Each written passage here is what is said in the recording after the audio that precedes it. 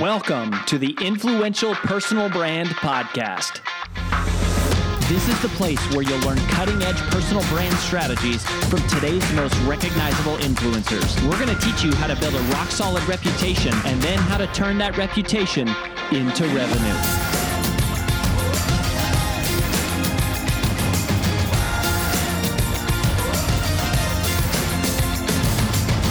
I'm your lead host, Rory Vaden, co-founder of Brand Builders Group, Hall of Fame speaker, and New York Times bestselling author of Take the Stairs. How to become a #1 New York Times bestselling author. What an interesting question and a perfect topic of conversation for a woman who has done that multiple times, Gretchen Rubin. That is who our guest is on today's show, which I think you are going to love.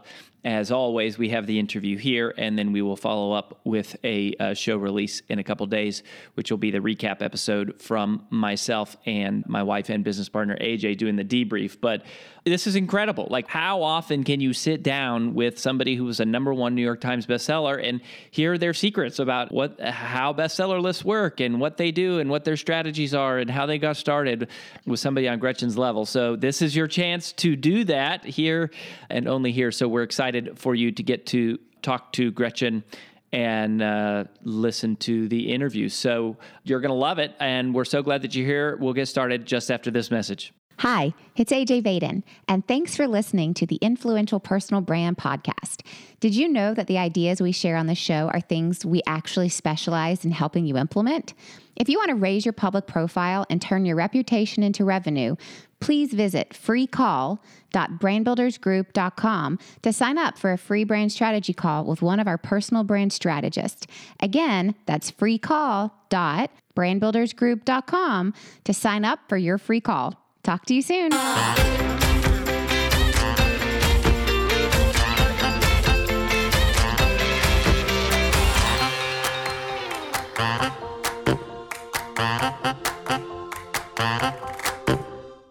I am excited to introduce you to Gretchen because I think that this is a pretty rare chance to get behind the scenes with one of the most prolific writers in the world.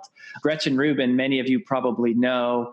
I mean, The Happiness Project was like the major #1 bestseller forever and ever. It still sells like crazy. She wrote Happier at Home. She wrote The 4 Tendencies, which was when I think our paths crossed because we were kind of like into that self-discipline space. And that's how we met. And I have just adored her and admired her work. I think she's a fantastic writer, truly the consummate professional. And she has sold more than 3.5 million books. And her books are also in more than 30 different languages. And so she is like, really, now she's a speaker also, and she does other things, but really, I think her writing was the thing that broke her through Sheehan's wall. For those of you that follow us, we talk about breaking through the wall. It was her writing that really did that. So another personal favor, I called in, and Gretchen, thank you so, so much for being here. I'm so happy to be talking to you. Thanks for having me on the show. We're making a little bit of a pivot with our personal brand. We're still talking about discipline and those kinds of things, but we've shifted to really talking about reputation and studying what creates reputation. And so I'm interested, just like off the cuff, what is your definition of reputation, or what do you think of, or like, do you have any personal philosophies about how you think of reputation and how you've built, because you have such a huge reputation in the writing world and then also the speaking world. So I'm just kind of interested in like your random philosophies on the concept of reputation. Well, that's really an important question, because reputation, like if you use reputation as a layperson, you think of it as kind of like your integrity, or sort of like, do you have an honorable reputation? But if you're using it in this context, it's a little bit more like your voice, or like, why are people coming to you? You have a reputation for talking about certain things. And so for someone like me, I have a reputation for talking about what? I mean, that was sort of a big question, which is like, well, what is my subject? What do I write about? Yeah. And I had to at one time sort of think hard about like, okay, I wrote a book about Winston Churchill. And I wrote a book called Power, Money, Fame, Sex. And I wrote a book called The Happiness Project. Like, what am I talking about? I'm like, I write about human nature. That's what interests me. That is my subject.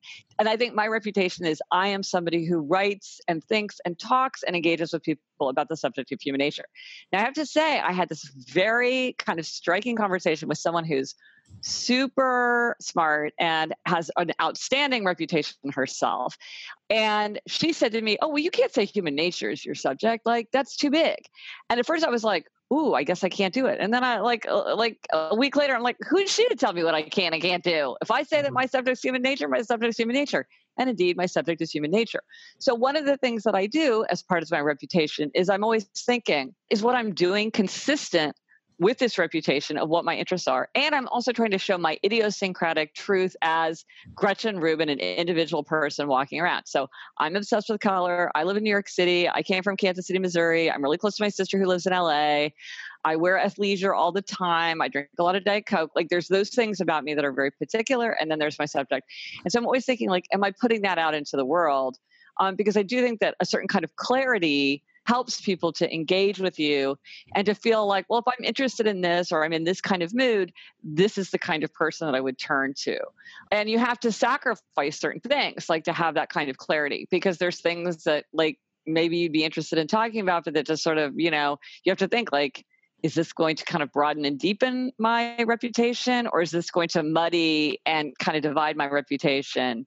Not that you want to falsely limit yourself, but I do think that a certain kind of coherence is helpful for an audience to engage. So did you, like human nature, that's really interesting because, I see the intersection clearly now.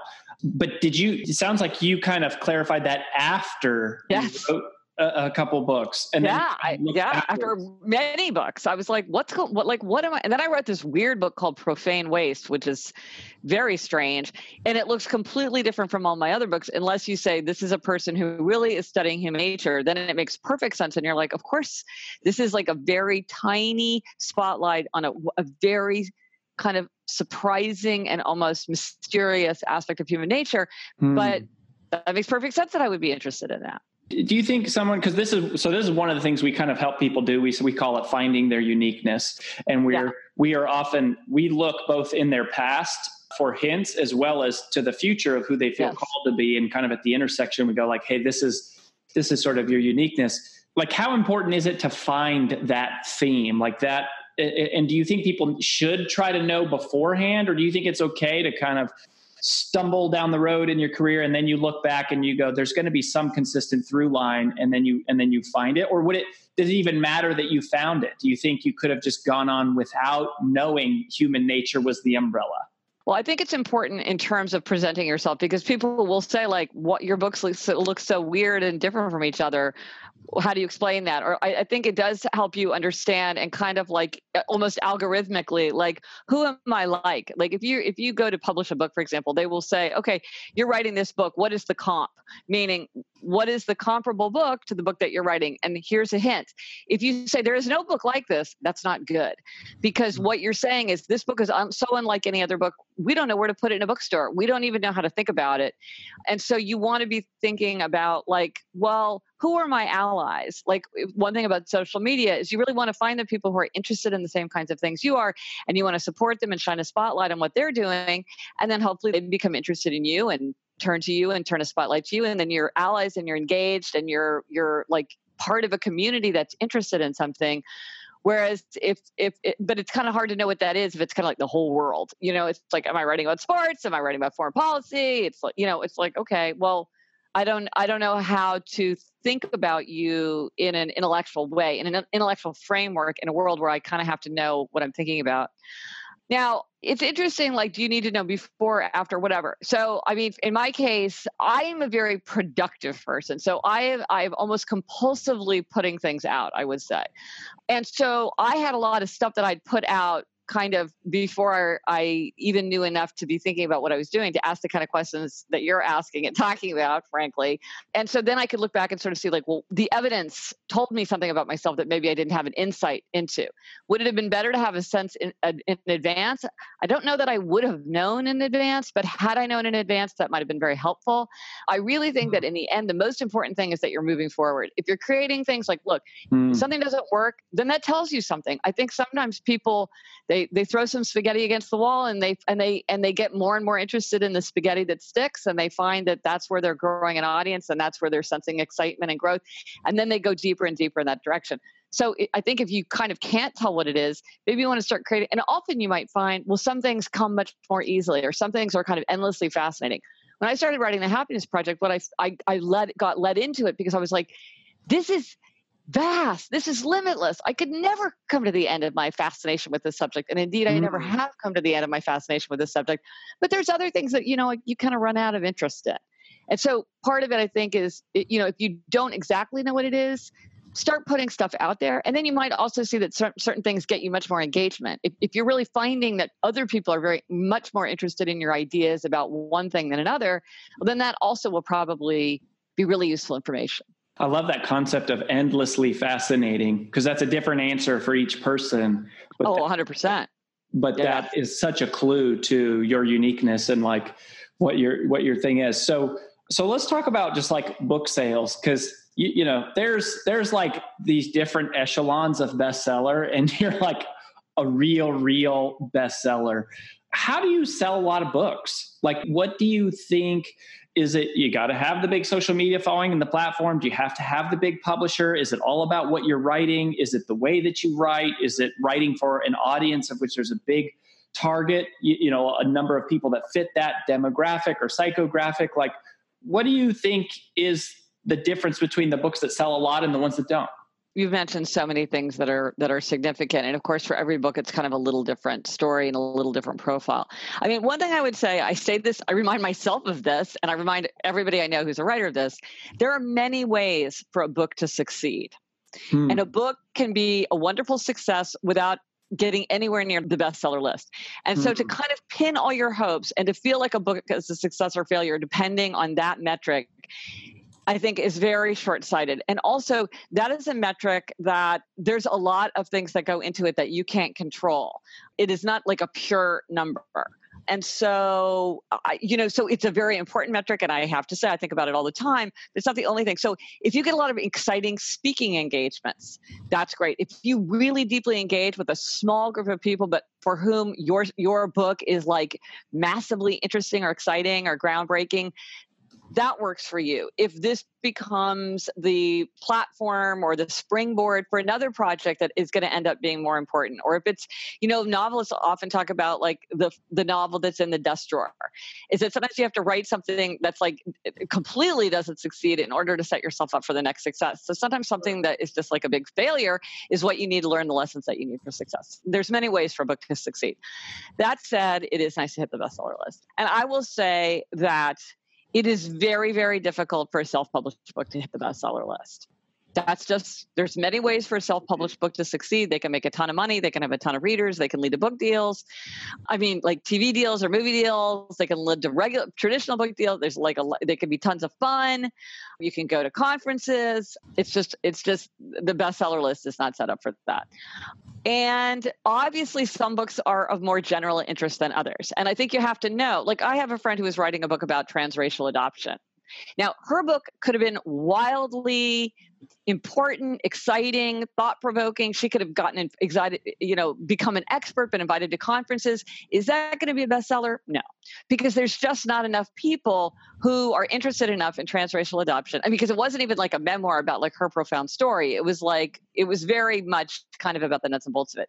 And so it wasn't even like, this is going to be an amazing memoir, like educated. Like this is what you need to know if you're about to embark on a transracial adoption. So that's a limited audience. Or like you're writing a book about arthritis. I mean, probably it's going to be hard because how many people are interested in that? Now, there's always an exception to every rule. So I'm sure people are thinking like, oh, but what about this book? But in general, you want to be thinking about, is this a book that you could conceive of a lot of people reading it? Now, the good news is that if you know the actual numbers of books that you have to sell to hit the New York Times bestseller list, say, or list, it's tiny. You're like, how is it possible? I mean, if you sold 15,000 books in the first week, it would be huge. It would be enormous. You would almost certainly hit the list, depending on what else was on the list. Because part of it is the list changes. The number of books that you have to sell to get on the list depends on what the other books are and what list you're on, fiction, nonfiction, self-help, et cetera. It would be huge. And you're like, don't I even know 50,000 people in my own life? Like if everybody in my family and like one friend buys it, like, isn't that like a lot? It's like, no, it's not. And like, you're like, we live in a big country. How is it possible? Well, it's really possible. So this is one of the reasons that you see so many writers these days pushing pre-orders, because a pre-order means that you can push and push and push well in advance. And then every single book that's sold in the pre-order period hits that first week. It hits at one time. So for almost everyone, unless you're in an exceptional situation, which you can imagine what that would be, your first week is when you would have the best chance, because that's when the pre-orders would land. So if I've had 100 people pre-order and then 15 people buy this week and 15 people buy it next week, well, I might hit the list this week because that's when I have the total number. And also, the list is not cumulative. The list is like what's happening right now. And so you could sell over the long term, be selling hundreds of thousands of copies, but kind of never get onto the list if it's just like this slow burn over the long term. So part of it is kind of the weirdness of how the list is determined. The Amazon list is the same way. It's acceleration, not absolute numbers. Yeah. And what would you say to help people understand this? Like you mentioned, 15,000 would be a big, that would be a very big launch week. Beyond that, what do you have to sell every week typically to kind of land on the list, would you say? That's very, very hard to determine because there's a lot of secrecy. There's no transparency around the list. And also, as I said, it really depends on what is on the list. So for instance, if let's say you're writing just like a regular nonfiction book, the fall, if you pay attention, because also one thing to remember is that the publishing world goes by cycles. And so certain books tend to be published at certain times. So it's not like random distribution. So books that have to do with anything related to like New Year, New You tend to be published in like the second half of December or very early January, because they're trying to get that New Year, New You media push and kind of this, store things. And people really do care about New Year, New You. Like I have the Happier with Gretchen Rubin podcast, and we see a spike of our listeners at New Year's. And on my website and in my book sales, I see a spike because people are like, the Happiness Project, it's a year-long project, and how to be happier. It's January. I feel like having a happier year. So, but then you see in the fall is often a time for like what they would call like a big nonfiction book. So, if there's like a big biography of a political figure or a big political book or like a big work of, foreign policy or something like that, they often will come up. They're trying to kind of set up for the Christmas season. So that's a really competitive time. Like if you're selling on that list, and then there's the fiction list, the nonfiction list, then there's what do they call it? Like self-help. Advice, how to. Yeah, miscellaneous advice, how to. Yeah. So all those lists are different, and depending, and then you could have a book that's just like a giant seller that is just dominating the list. I remember when my book Happier at Home came out, I was, really wanted to stay on the list. And Julia Child, I think Julia Child had just died. And so there was this huge surge of interest, or maybe they had re-released a new edition of The Joy of Cooking or something. But anyway, there was this, and I'm like, Julia Child is one of my spiritual masters. So I begrudge nothing to Julia Child. But I was like, dang it, she's long gone from the scene. And yet she's taken a slot on this precious list. I wish Julia Child would like go below me, but there she was popping up in advance. And, or something like a TV show will come out, and like Marie Kondo's show premieres on Netflix. And now Marie Kondo is back on the list, even though she's been off the list for a while. And so all these things come to play. You can't control that. You can't control what's on the list, but what the numbers that they're selling are going to affect how many books, because the top 10, that's only the top 10 selling. And so if somebody's in there who's selling more than you, well, then you're going to get pushed down, even if the number that you sold would have meant that the previous week you would have made it onto the list. There's always people who are like, in a different week, I would have hit the list, but I was in this really super competitive list. And then it's a whole thing too about like who publishes what date.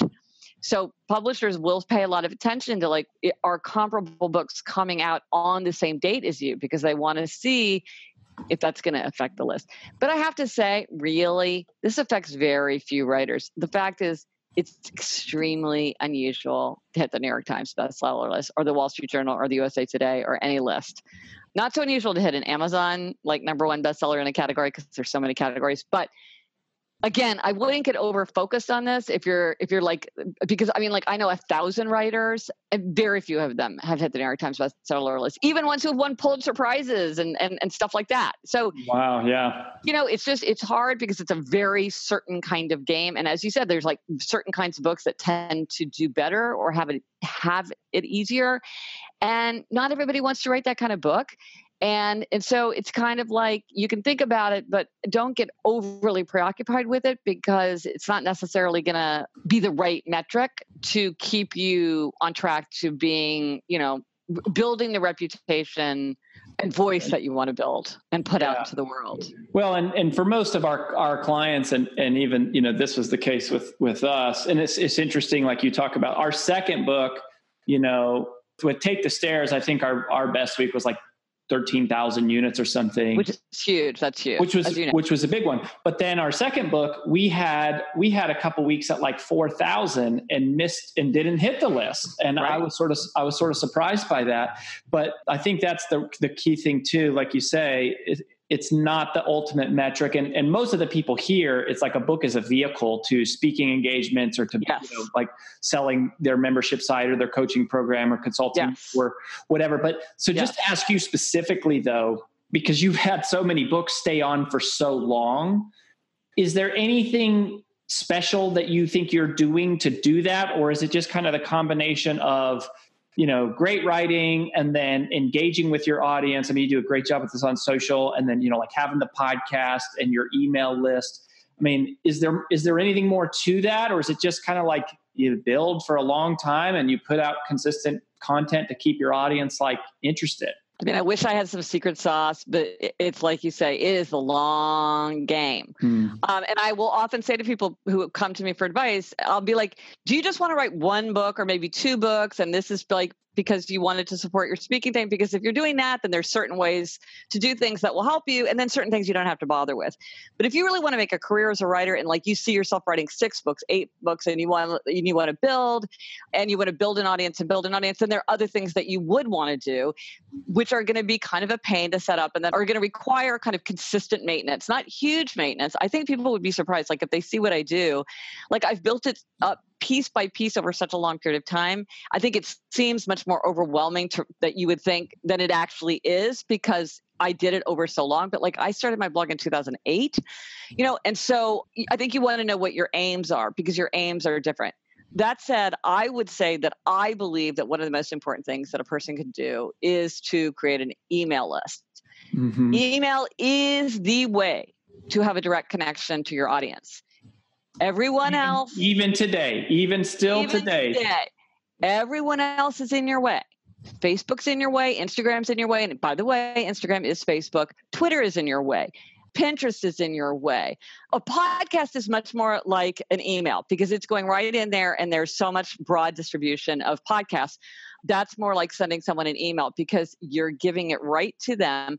But the thing that's great about email too is something about people. So if you have email, like I use ConvertKit for my email management, like I can do geo-targeting. So let's say that I'm coming to speak, I'm doing an event in Boston. I can geo-target people in Boston. So I'm not spamming my whole audience with a message that's not interesting to them. Whereas if you're on Twitter, you got to do that. Like you can't be as specific. And Facebook and Instagram offer certain kinds of power and certain kinds of nuance, and like those are fantastic tools. I'm not knocking them as tools, but email is what you have, you control. No one's ever going to charge you for your email provider is going to charge you. And that does get quite expensive, let me tell you, but it's a direct connection. And with something like pre-orders, you can start driving people to pre-orders early. And you can say, and you can kind of explain to people why it matters to you. Because a lot of times people are like, oh, now that I know that it would really help Rory out if I did it. Okay, I'll go ahead and pre-order. I don't usually pre-order because I don't like, it just like, it just feels like, why am I doing this? But I get it. And so I always say to people, even if it's not clear to you what you're going to do with people's emails, just keep them in a spreadsheet somewhere. Just keep them. And then at some point, I guarantee you will be like, dang it, I wish I had that email list. Oh boy, I do. I've been keeping that thing for 2 years. And then you don't spam people. You GDPR compliant, of course. You always say to people, I'm emailing you because we've had some kind of contact before. Unsubscribe. I don't want to spam you. But a lot of times people are like, oh, I'm interested, or I'll stick around and see if I'm interested. And then, of course, it's about providing value to people so that they do want to stick around. But like one thing that I did, and then there's other things you could do. One thing I did, which people had told me, kind of conventional wisdom told me to do this, is have a quiz. Like a quiz, people love taking quizzes. And the problem is like, what's your quiz going to be? And then like, how do you create it and blah, blah, blah. Well, I had this book, The Four Tendencies, and I created a quiz, and it was super challenging. It seems like it would be very easy to create a quiz, but like my thing, it's actually 4 categories. Are you an upholder, a questioner, obliger, or rebel? And you can go take this quiz at quiz.gretchenrubin.com if you want to. It's free. 2 million people have taken the quiz now. Wow. It's great. But the thing that is really true, so it was very, very hard, very, very burdensome. It went through many, many iterations, both because I had to make the thinking as crisp as possible, because it's easy to get somebody down to 2 tendencies. The problem is, how do you have a question that will break out the 4? Anyway, like melted my brain. And then you have to create it in a quiz form, and it has to be pretty, and it has to work, and whatever. Give people a little report. It's not simple. But it really generated emails for me, because I would give a report to people and they would be intrigued. And then I'd be like, if you want to learn more, you could sign up for my newsletter. And people would be like, okay, I'll see what she has to do. And then I'm like, and then if you want to read the book, you can read the book. Or if you want to listen to the audiobook, here's a clip. Do you want to listen? Maybe you want to buy. So then I'm in a conversation, and at every point I'm like, I want to add value, and I want to show people what I offer, because if they want to go deeper, they can go deeper. So something like a quiz, if you can do it, is great, because that's a way to pull people in. Resources. Oh, here's I love children's literature. So I made this list of my 81 favorite works of children's literature and young adult literature. And every once in a while I'm just like, hey, if you love children's literature, here's a list. Or, hey, it's Christmas time. If you need a list, here's a list. And people email me and I'm like, hey, do you want to sign up for my newsletter? Or one thing that I have like a regular newsletter that's, my version of what a lot of kind of author newsletters are. And then I have something called the Moment of Happiness newsletter. I love quotations, and I've been collecting quotations for my whole life. And so I thought, well, I always am wanting to, and whenever I write a book, like my editor makes me cut out like 9/10 of the quotations, because there's just way too many quotations. It's like really kind of gums up the works. And I thought, well, I'll have a way to put these out in the world. I'll do a Moment of Happiness newsletter. It is such a joy to me to pick the 5 that are going to go out that week. And like, I check it and it's like, oh, this is so fun for me. It's a way to share beautiful content created by other people. These are not my quotations. These are other people's quotations, with links to books, which I hope people will be interested in, and sort of like maybe they'll read. And I think it's value. I love quotations. I'm constantly reading stuff like that. So it's fun for me. It's fun for my audience. It's a kind of value. And it's also a way to engage and to create goodwill, to show myself as someone who's willing to shine a spotlight on others, not just constantly promoting myself, which is super annoying, but shining a spotlight on other work that I admire. But it's a way to remind people like, hey, I'm here. Maybe you'd like to read my book at last. It's been 10 years. But, you're going on a long car trip, so go buy the audiobook, or whatever. So a couple of things that you talked about there. So number one, about the geo-targeting, we build a lot of the funnels for our clients and do like a lot of back end stuff. And it's just complex. It can be complex. And just for everybody to know, ConvertKit is the only tool that I know of that does that geo. It's like an amazing feature where they'll take the email address and do the geographic zip code. It's one of the things that I love about them. And it's like, I don't know if anyone else, we use Infusionsoft and ClickFunnels and, Kajabi, and there's all, we've used several of them, but ConvertKit's the only one that I know of that does that. And I've always thought that was so brilliant. And it's interesting to hear you say, because if you're doing book signings or any type of public events, or, like if you're a musician and you're like doing, any type of touring. Yeah. So I love that. I did want to ask you about the quiz. Was there like a tool that you finally used to help you like deliver it where you could, actually get your hand around all that? There's a lot there. Okay. So here's a beautiful story of how social media is really valuable and making allies, not competitors, is valuable. Okay. So I used a company, a brilliant, amazing company with a fantastic team called Apereo. How did I hook up with Apereo? Okay, back up. And I was writing about habit formation, and somehow online or somehow I connected with this guy Nir Eyal, Eyal, who wrote a book called Hooked, which is all about how technology can kind of addict us. And so since I was writing a book about habit formation, this was quite interesting to me, like how he thought about it. And somehow we started getting engaged with each other because we were interested in the same subject, because I was out there putting my ideas out there. He was out there and he self-published his book Hooked first. And from that, it did so well self-published that then he got a book deal with a traditional publishing house. And he's a rebel. If you know the Four Tendencies, he's a rebel. He's one of my kind of touchstone rebels. And so then he had a conference. He had this habit formation conference at Stanford. And he's like, hey, you're writing about habit formation. Would you like to come present at the conference? And I was like, well, Nir, yes, I would like to come present at your conference. So presented this, talking about the Four Tendencies. And this guy comes up to me and he's like, this is amazing. I am absolutely fascinated by this.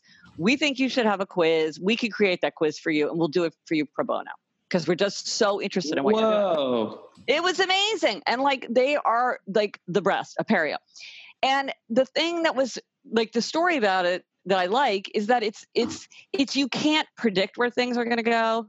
It's sort of about putting stuff out there and showing up and being interested and being engaged. And so I think eventually I probably would have gotten to the quiz just because it's such obviously a quiz thing. Like, you're one of 4 categories. Which one are you? I mean, it's like, it's perfectly suited for that. It's like exactly that kind of thing. And then also it's not like which Friends character are you? It's because I argue that they really are distinct in a way that you can test, and that is very predictive and also very stable and whatever. So the quiz, like, it was possible to create that quiz. I just had to be creative enough and imaginative enough to figure out how to do it and then how to score it properly and everything. And so I didn't have, because I had them, I didn't like use a tool. I'm sure there are tools that you can use online that would help you create something like that. It's not something that I learned how to do. And mine did get quite complex by the end of it, like how we were weighting different things and stuff. But I think that there's probably much easier ways to do simpler quizzes that would be probably in this regard just as effective. Yeah, just from a list building thing. People love it. People love it. Yeah. No, I was thinking scientifically, standard of research. Yeah. I think people are totally like cool with what kind of breakfast cereal are you? And they're just as likely to take that. And then they take that's your opportunity to be like, hey, I know you got a big kick out of my whimsical thing about breakfast cereal. I also write, in a more serious vein about blah, blah, blah. Maybe you'd be interested in checking out my newsletter. It's just it's a touch point. And, and obviously it's going to be something that is going to be reflecting of your voice, your values, your interests, because you want to be attracting the people who are for whom your work will resonate. You don't want to just like be random. But I was actually thinking about another quiz, and it's fun to think about them. It is really fun to think about them. So it's not an art. It might be difficult, but it's not boring. That's super fun. And that's what a good reinforcement there. Another close friend of mine, she's actually in the summit, is Sally Hogshead. And well, she's got 64 categories or something, right? 49. Yeah. Fascinate, is it? Fascinate. Yeah, Fascinate. And she built her whole career on this assessment that it's just like, she just goes deeper and deeper with it. And I want to get your thoughts on another thing. So you said, one thing I loved is you kind of said this earlier, it's like a theme of just keep moving forward, just keep engaging, do things like shine the spotlight because you never know what it's going to lead to. One of the other things that I feel like you do really well is you're in the media. I feel like you get these mainstream major media hits pretty often. Is there any secret to that, or is that just a good publicist? Is that just because your books have done so well? Is that relationship building? What's the media philosophy? I think it's all those things. I do think that it gets a lot easier when you're at a certain level because people will just give your book a look. It's always like the breaking through. It's always like, is this going to come to someone's attention? Are they going to give it a close look? One of the things, if you're being published with a traditional publisher, one of the kind of harsh truths, and I've been on both sides of this, is, they have like their lead titles. And that means that in a certain season, there are books that they are like, this is a book that's going to be big. And then there are books that they have more modest expectations for. And then sometimes they're surprised in books that they didn't have big expectations for do better. Like I think The Happiness Project started out with pretty modest expectations. And then as we were getting closer and closer, they kind of started doing more and more, publishing more and more copies and stuff. So I kind of switched in midstream. And so in terms of the publishers, publicists and stuff like that, and like the mainstream media gatekeepers, I mean, some of it is like, have they heard of you? And here's something interesting that I think increasingly these big mainstream media hits maybe don't necessarily move books as much as you would think. Many people have said, like, you can get on the Today Show, it doesn't sell as many books as you think, unless it's just the right book for just the right audience. Or you can be on the front cover of the New York Times Book Review, doesn't sell as many books as you may think. A really big, like a big story in NPR, that really does move books. That seems to be like the thing but those are those kinds of books for those kinds of readers. But the thing about the gatekeepers is like once you do it, then it's easier to do it again because you're like the kind of person who's done the Today Show, and now they look online and they can see everything that you've done. And there's more likely to be a newspaper article about you if you've been on TV. And you're more likely to be on TV if there's been a newspaper article. So all these things build on each other. One thing I will say is about video. I had someone who is a book booker at one of the major networks tell me that they will not book an author if they cannot watch video of that person online because they're like, somebody could be a brilliant author and just be such bad television that it just doesn't work for me. I'm here to have good television and I just want to see it online. And like, could I have this person come in and talk to me? That's not realistic. I don't have time for that. Like, is that even possible? Like, no, I just want to look online and see an interview with this person. I want to see this person talking. So one of the things I think, and I know it's like a huge pain if you don't automatically have this kind of clip, you really want, even if it's just something that you like did yourself and posted on YouTube, you need to have a clip where they can see how you speak, how you present yourself, how you present your ideas. Obviously, you want to sound smart and interesting and funny and all that, because she said it was a deal breaker. That's interesting. But so that's funny that you say that because I feel like I hear the same thing, and that's been true for us. The first time we were on national TV, this is probably 2012. It was like BookScan jumped 1,000 that week beyond what we were averaging before.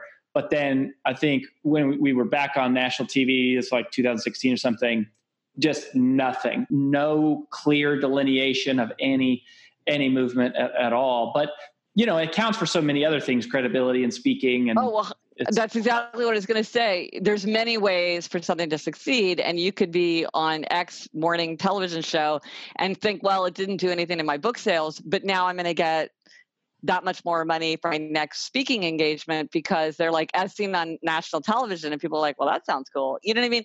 All these things build. And I think that, it's not that one thing is going to be transformative. I think it's rare that it's like one thing is just like blows up. We all know when it happens because you see that happen because it's so, because that's what you see. You see when it goes huge or it goes viral or something, like rockets to the top. But there are a lot of things that don't have that, but it's still really, really worthwhile. It's frustrating. I mean, one of the reasons, like going back to the email list or something, it's very frustrating when you feel completely helpless to do anything about your fate. And I had a book that did not succeed called 40 Ways to Look at JFK. And when your book is a huge flop, what they tell you is it did not find its audience. So that book did not find its audience. And I had this feeling like there's nothing I can do. I can't make them put me on TV. I can't make them review this book in the newspaper. I can't get myself on a radio show. Like, there's nothing I can do. And I'm like, I want to have things that I can do. Even if they don't work, I want to feel like there's something I can do to try to connect with people who are interested in my subject, because I think there are people out there, and how do I even let them know that the book exists? Because maybe they would be interested in it, but how are they going to hear about it? And this was way back when. I mean, now it's way noisier than it was, but there's so many more tools to reach people. And so these outlets are fantastic. I spend a lot of time thinking about them. I do cultivate relationships, but it's good to have things that you can do on your own. One thing I will say, something that I have done for years and years and years, and I really started this, I will say altruistically, but it turned out to be like really good karma in the kind of selfish way, is for many, many years, I would post 6 days a week on my blog. Now I don't, now the way that I approach my blog has changed because blogging has changed, but for many, many, many, many years I post. So one of the things that I started doing then, and I still do now, is every Thursday or Tuesday it used to be, I'll run an interview with somebody. It's an author, and it's like I have a standard set of questions that I ask them, and then I also say you can make up your own question. You can just pick and choose the ones you want. You can answer briefly. You can answer long, whatever you want. And what's lovely about this is that a lot of times people will be like, oh, I have this book, or my good friend has this book, or I'm representing a person who has a book that I think you would be really interested in.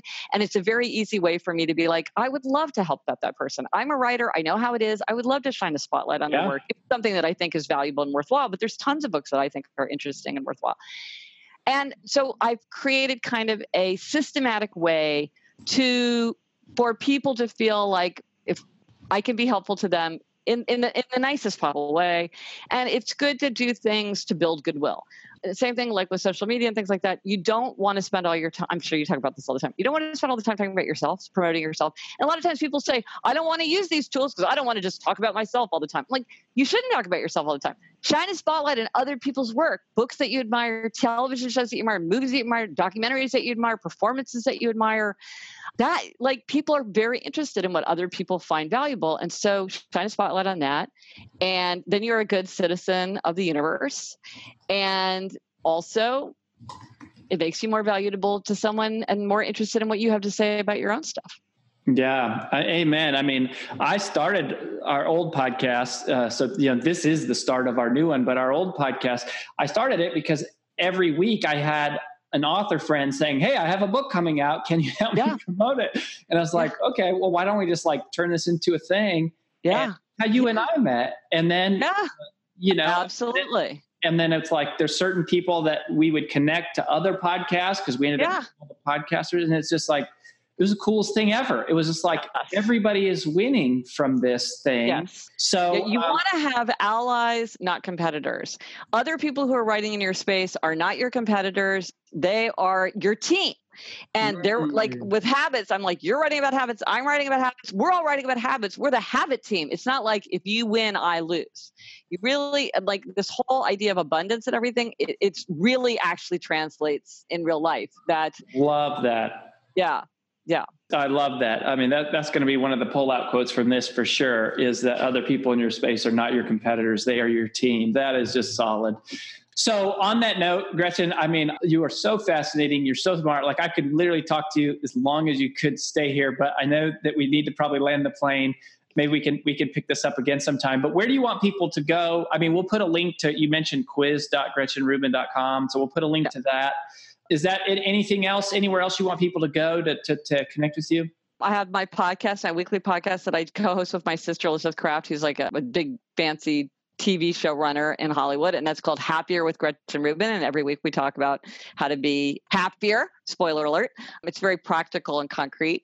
And then I mentioned my blog, which I've kept now I call it a site because a blog sounds so retro, but my site, GretchenRubin.com, like I have so much material there about all different kinds of issues, happiness and habits and the 4 tendencies. And then I also have tons of resources, discussion guides. If you want to read an excerpt of a book, or you want to listen to a clip of an audiobook, or you want a time tracker, you want a nutshell guide to the 4 tendencies, or I mean, I got the 81 favorite children's books. I got so many things.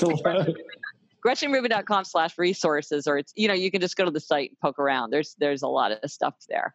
Yeah. I love it. So the last little thing, Gretchen, is if there's somebody out there watching right now and they are the aspiring writer, and I really resonate with that feeling of helplessness and knowing what that is like, of just like, I can't get anyone to publish my book. I'm not in control of this. And, if there's somebody out there who's feeling a little bit of that helplessness, but they really believe they have a message and they want to get it out there, what would you say to that person? I would say the most important thing is to get it into a form, whatever form it is that you are choosing to use, out into the world. Because there's a big difference between the person who has a vision in their head and a person who has something that's been turned into something that other people can engage with. Because until it's out in the world, even if it's imperfect, you really can't move it forward. You can't learn from it. You can't build something from it. And I think a lot of people can get paralyzed thinking, I have to make all the right choices. I don't know. Should it be MailChimp or ConvertKit? Should I put all my effort into Instagram, or is it really going to be, or is it going to be Instagram story? I don't know. It's sort of like, it's all the things that we say. Don't get it perfect, get it going. Don't let the perfect be the enemy of the good. Action is the antidote for anxiety.